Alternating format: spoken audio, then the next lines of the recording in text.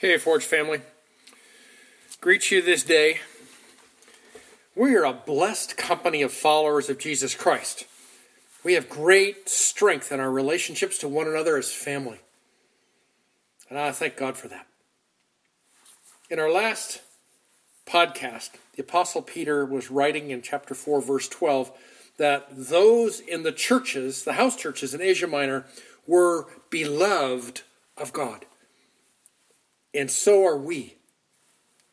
Peter preached that the purifying process of suffering for Jesus' namesake would prove and strengthen and purify the faith of those believers.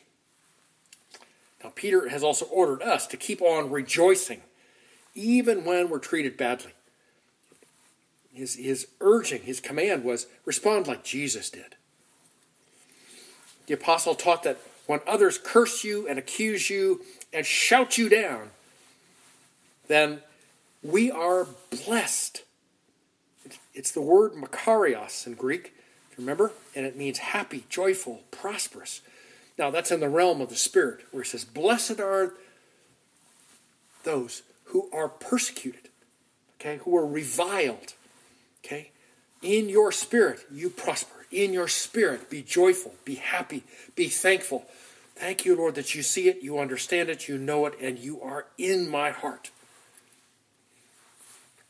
Peter taught that when we suffer, the Spirit of glory and power from God rests and abides on the son or the daughter of the king who is suffering. So, Forge family and brothers and sisters here who are listening to this, you're scattered abroad. When we wear the name of Jesus, we walk in that name, we trust in that name, we love one another, and we love our persecutors, then we evidence that we are Christians. So let's pray. Heavenly Father, all thanks be to you, who watches over us and equips us by Holy Spirit to be lights in a dark place. Amen. All right, let's read 1 Peter chapter 5, verses 1 to 4. My text says this. Yours may be a little different, but this is what it says. Therefore, I exhort the elders among you, as your fellow elder and witness of the sufferings of Jesus, and a partaker also of the glory that is to be revealed, shepherd the flock of God among you, not under compulsion, but voluntarily, according to the will of God, and not for sordid gain, but with eagerness, nor yet as lording it over those allotted to your charge, but proving to be examples to the flock. And when the chief shepherd appears, you will receive the unfading crown of glory. Now, the Greek text here, beginning in verse 1 of chapter 5, starts with the word presbyteros. It starts with the word elders. It doesn't start with therefore I exhort. It starts with elders. Okay, and because of its first position, that's the emphasis. Okay? Now, the the word is presbyteros, and in Greek text it means older men. They have some maturity on them. Doesn't mean they have gray hair, but they have some maturity. Okay, and it's used in the New Testament to describe both the age of the elder and the function of the elder. See, these were leaders in the Christian gatherings in the towns and cities along that road that led from the Mediterranean to the Black Sea. Now, there's a long history about this word of elder. Okay, it's first referred to in Numbers chapter 11, where Moses is leading 2.5-3 million people, and he is exhausted because in that crowd of refugees who have come out of Egypt and have come into the wilderness on the way to the promised land, there are squabbles. There are differences of opinion. There are injuries. Some of it's really of some magnitude and some of it's petty. And he's exhausted. And so his father-in-law takes Moses aside and says, what you're doing isn't good. What you need to do is choose men who are wise and let them judge the people. Let them counsel the people. And Moses does that. You know, the Lord says that's a good choice. And 70 were chosen, some from every tribe, okay? And a share of the Spirit of God was placed on those elders, and it says they prophesied. They evidenced the presence of God's Spirit on them. That type of leadership, of to begin to counsel and care for and make judgment in the camp of Israel, was carried over to the synagogue. And the elders in the synagogues were charged with the government and order and discipline of each individual synagogue in the Jewish communities. Elders made up the large part of the Sanhedrin, the Supreme Court of the Jews. And so when Peter was dragged in before the Sanhedrin, and told, you don't talk about this Jesus ever again, surrounding him were all these elders. Okay? Now we switch over and we talk about elders in Christian churches. Okay? They're charged with overseeing the financial administration. They can delegate that, but they are charged with oversight. All right? They are counselors. They are overseers of the church. And they're to watch over the purity and behavior of the flock of God while they teach the word. So Paul particularly is very careful to teach what it means to be an elder. And so in 1 Timothy and Titus, in his epistles, there are lists of, he says, here's what you want out of an elder. So I'm just going to pick the one out of 1 Timothy 3, and I'm going to blast through this. This is a whole other teaching for another time, but I want you to hear what it was. Well, this is the grid that the elders in these house churches in Asia Minor, this is the grid that through which they qualified to be leaders in the church. So 1 Timothy 3, verse 1 says, any who want it, and it's a neuter word. It's not men, it's not women, it's neutral. Okay, if any desires to hold the office of overseer, that's an elder, let them have a passionate desire to be a good leader. Second, they're to be above reproach. In other words, no one can bring a charge against them. They live an exemplary life. Third, they're to be a one-woman sort of man, or potentially a one-man sort of woman, depending on whether it's a man or a woman who is rising to this level of oversight. Like I said, that's a whole other teaching. Fourth, they were calm, they were circumspect, they were serious, they were earnest, they had lived an orderly life. They were hospitable, they opened their doors to strangers, they took in people they didn't know. They were not addicted to wine, they were not a brawler with their fists or with their mouth. They were sweetly reasonable. They're not quarrelsome. They don't go through their leadership responsibilities with a chip on their shoulder and an argument on their lips. They were free from the love of money. They managed their own households well, and their children were in obedience. They were not new converts.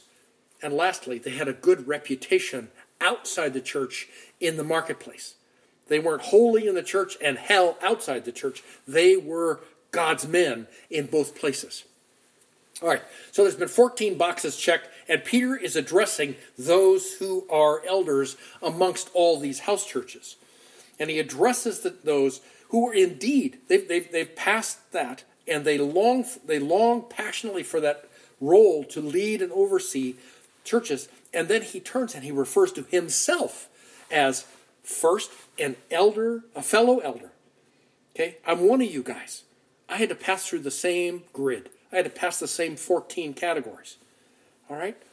And I am a witness. Second, he says, I'm one who's been called to bear testimony of what I saw and what I heard and what I did regarding the suffering of Jesus Christ. And thirdly, he says, I'm addressing you as a partaker. That's one who's also going to share with him. Okay? We're going to share in this together in the glory that is yet to be revealed, but it's coming soon. Peter believed with many other apostles that the coming again of Jesus was right there. It was happening shortly. And then last week we looked at God's view of time, and we realized in God's view it is short. Now note, Peter, the Apostle Peter, who the ancient church called the Prince of Apostles, okay, and who put in some of those ancient churches, if you will, ancient ecclesiological organizations that still exist today, they positioned Peter as the highest of apostles and the highest of elders and things like that. And Peter comes right back and says, excuse me, I am a fellow elder. I'm a witness of what I saw and what I did, and I'm a partaker with you. See, Peter is not lording it over those leaders in Asia Minor, but he's urging them. He's exhorting them. He's stirring them up. All right? And he says, you guys, my brothers, perhaps even my sisters, we don't know that, okay? You guys, shepherd your flocks. The word shepherd in Greek is the word feed. All right? But when you say shepherd, it implies more than just feeding sheep. You tend them, you doctor them, you see that they get fed, you guide them, and you guard them.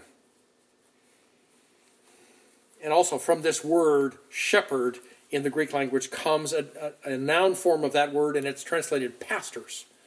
Shepherds and pastors are linked together. So in Ephesians 4, Paul chooses to do it that way. And there's another form of that word that describes overseers and bishops. In all these cases, shepherds, pastors, overseers, bishops, they are all charged with the spiritual care of the flock of God. And Peter's basically saying, I want you to shepherd like Jesus does. The second half of verse 2, he says, I want you to do that, not under compulsion, not under constraint. I don't want you to have your arm twisted up behind your back because somebody's got to do this, or I hate this job, or whatever. He says, instead, voluntarily, willingly enter into this role as a shepherd. Now, in times of persecution, and Peter said, they're here and they're coming. It's now and it's next. There's more suffering on the way to those churches in Asia Minor. In times of persecution, leaders will be beaten and taken offline. They'll be jailed. They'll be martyred. Some of them will be sent to the galleys and to the mines, which was a death sentence. Then the question is, who steps up? Who steps up to leadership when the pastor's gone? Now, do you remember the 14 qualifications? Now, in here, Peter says, not just 14 qualifications, but willing leadership. And in contrast to that, he says, and it's not for the money, guys. You do this not for gain. It's not for the position. It's not for the power. It's not to satisfy any personal drive. It's not for a career. Time was in England that the second, third, or fourth son of some wealthy lord, knowing that his son wasn't going to inherit nothing out of his estate, would arrange to have that second, third, or fourth son given a position as a clergyman. And attached to that position was a lifelong stipend. He would be paid to be in that position for life. And he could make of it himself a career, or he could just hunker down and be a village priest. Okay. And Peter says, don't do that. Don't look at it as a career. It's got to support you.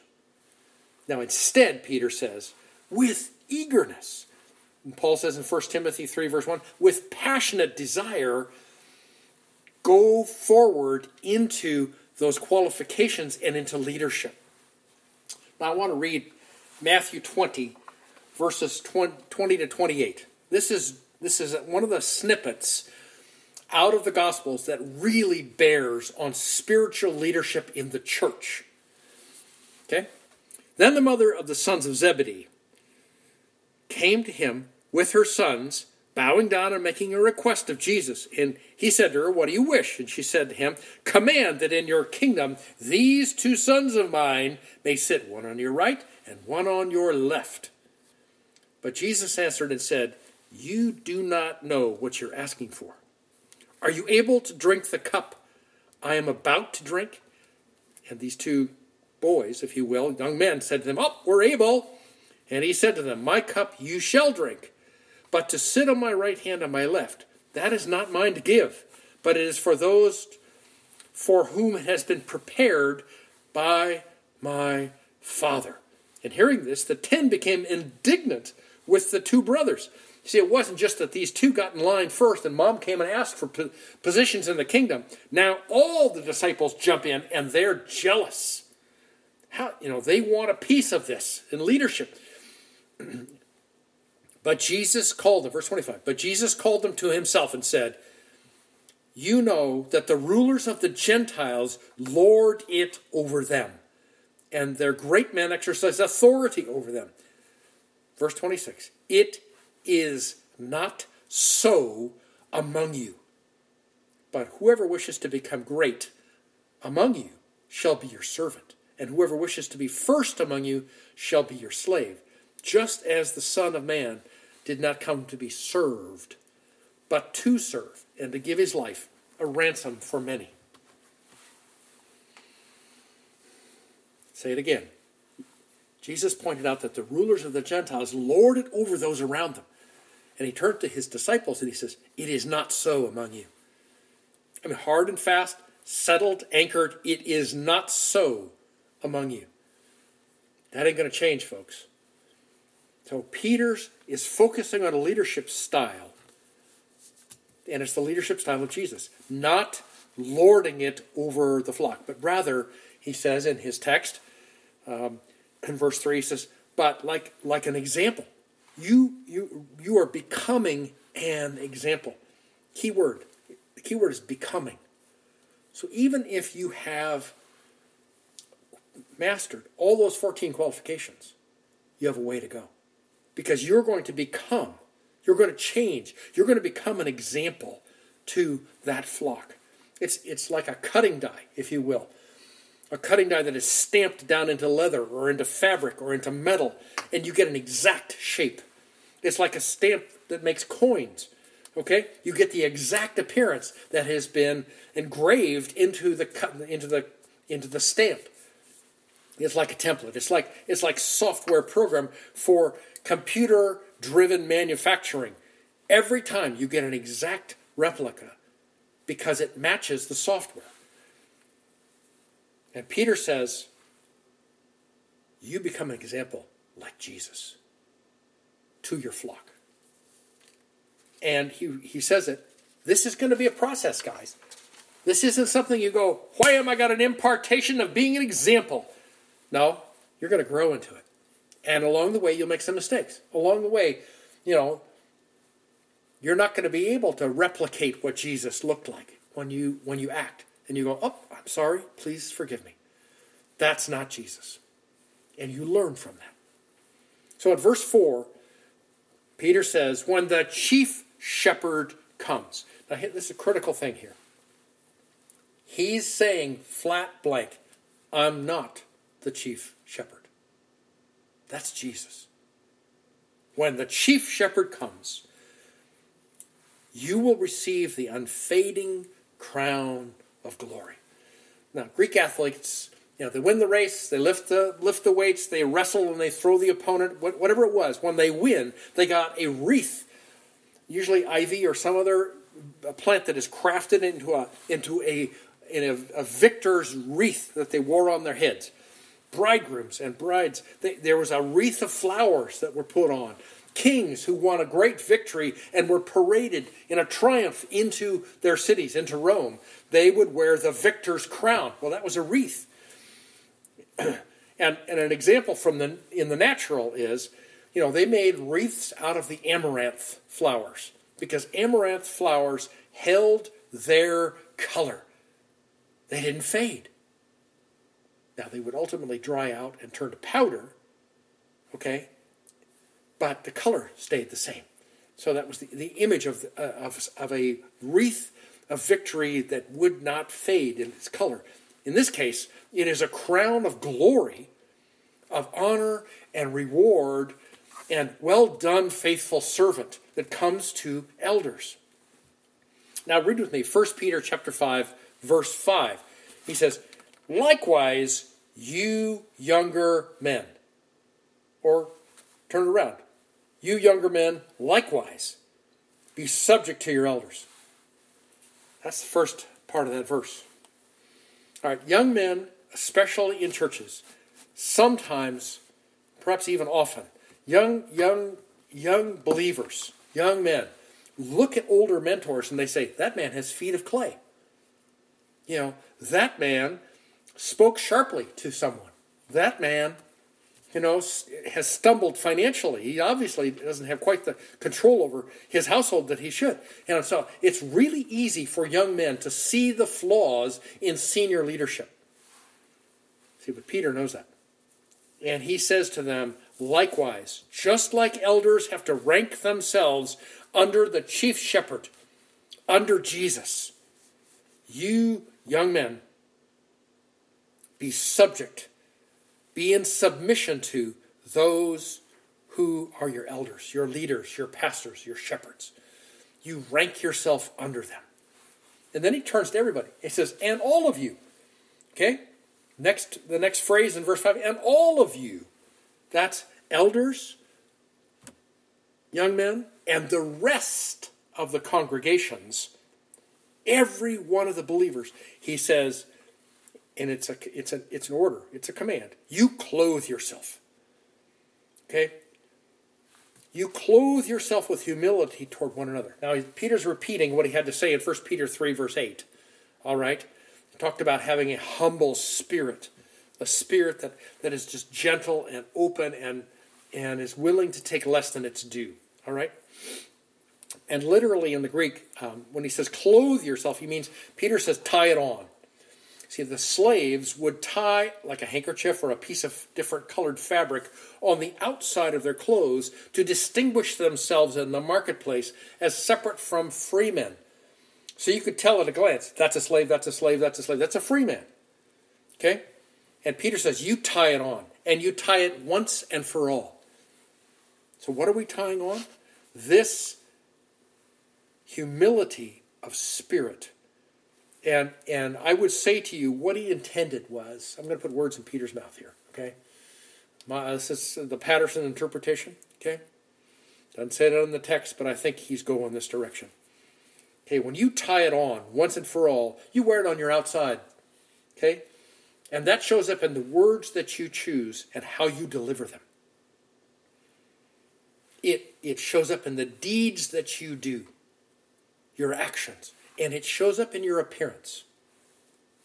Because you can say, oh, brother, that's a wonderful thing that just happened. But your face says, that's a lie.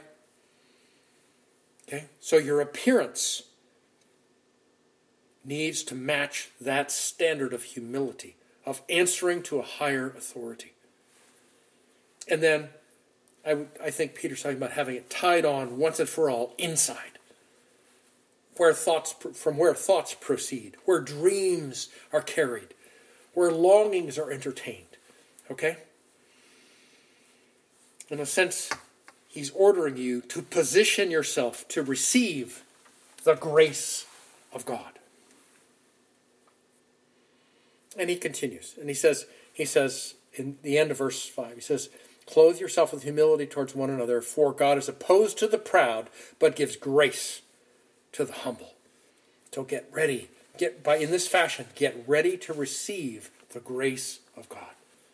Forge family, in the previous chapter 4, Peter had been talking about the end of all things is at hand, and one of his pointed comments was, if you have speaking gifts, you use them. But when you speak as if the words you speak are the very words of God. Man, is that sobering? Is that humbling? Okay? And then he said, those who have serving gifts, you serve in God's power and graciousness so he gets the glory. He alone gets the glory, not you. All right, so here, Peter has stirred up the elders and pastors and shepherds in the house churches in Asia Minor and our own elders and pastors and shepherds among us. So you begin to speak and you begin to serve because some of you are becoming leaders now. And I want you to do these three things. I want you to pray for those who lead. That's a high calling, and it is a hard calling, to which God supplies all that's needed to make it free and glorious. All right? Number two, I want you to pray for those who will someday lead. All right? And in the midst of Forge, and those of you who are scattered abroad, you see them, you hear them. There are voices rising. There are those who model exemplary lives. Okay? Now. But they're not elders. They're not mature yet. But they're on their way. I want you to pray for them. And then third, I want you to tie humility to your heart, to your mind, to your actions, and to your words. Remember, Jesus did not come to be served, but he came to serve. Remember, Forge family, the enemy of your souls, Satan and his minions, they hate balance. They hate a place where you can stand in peace. And so there are pastors and there are elders who have commercialized their ministry. And it's all about the buck. It's all about power and position and having a voice. All right? The enemy can work with that. And also the enemy loves pastors and elders who withdraw, who are too quiet, who are too withdrawn. They've withdrawn from life. They've withdrawn from the marketplace. They've also withdrawn within the church, and they have really nothing to say. And the enemy loves that. Instead, what you want to pray for is that balance, okay, of humility and dunamis power. The power of God through Holy Spirit. Let's pray. Lord Jesus, we seek you. We seek him who would raise up humble, Christ-like leadership. Lord, we look around and we say, there are generations missing from the church. There are generations who know nothing about Jesus. They're informed by their peers, they're informed by the marketplace and media, and they're not yet believers. So, Lord, we ask you, please, to raise up those who will become, presently and in the future, the leaders that the church desperately needs. And such are some of us. In Jesus' mighty name, amen. All right, Forge family, I love you. We'll see you on Sunday. Thanks.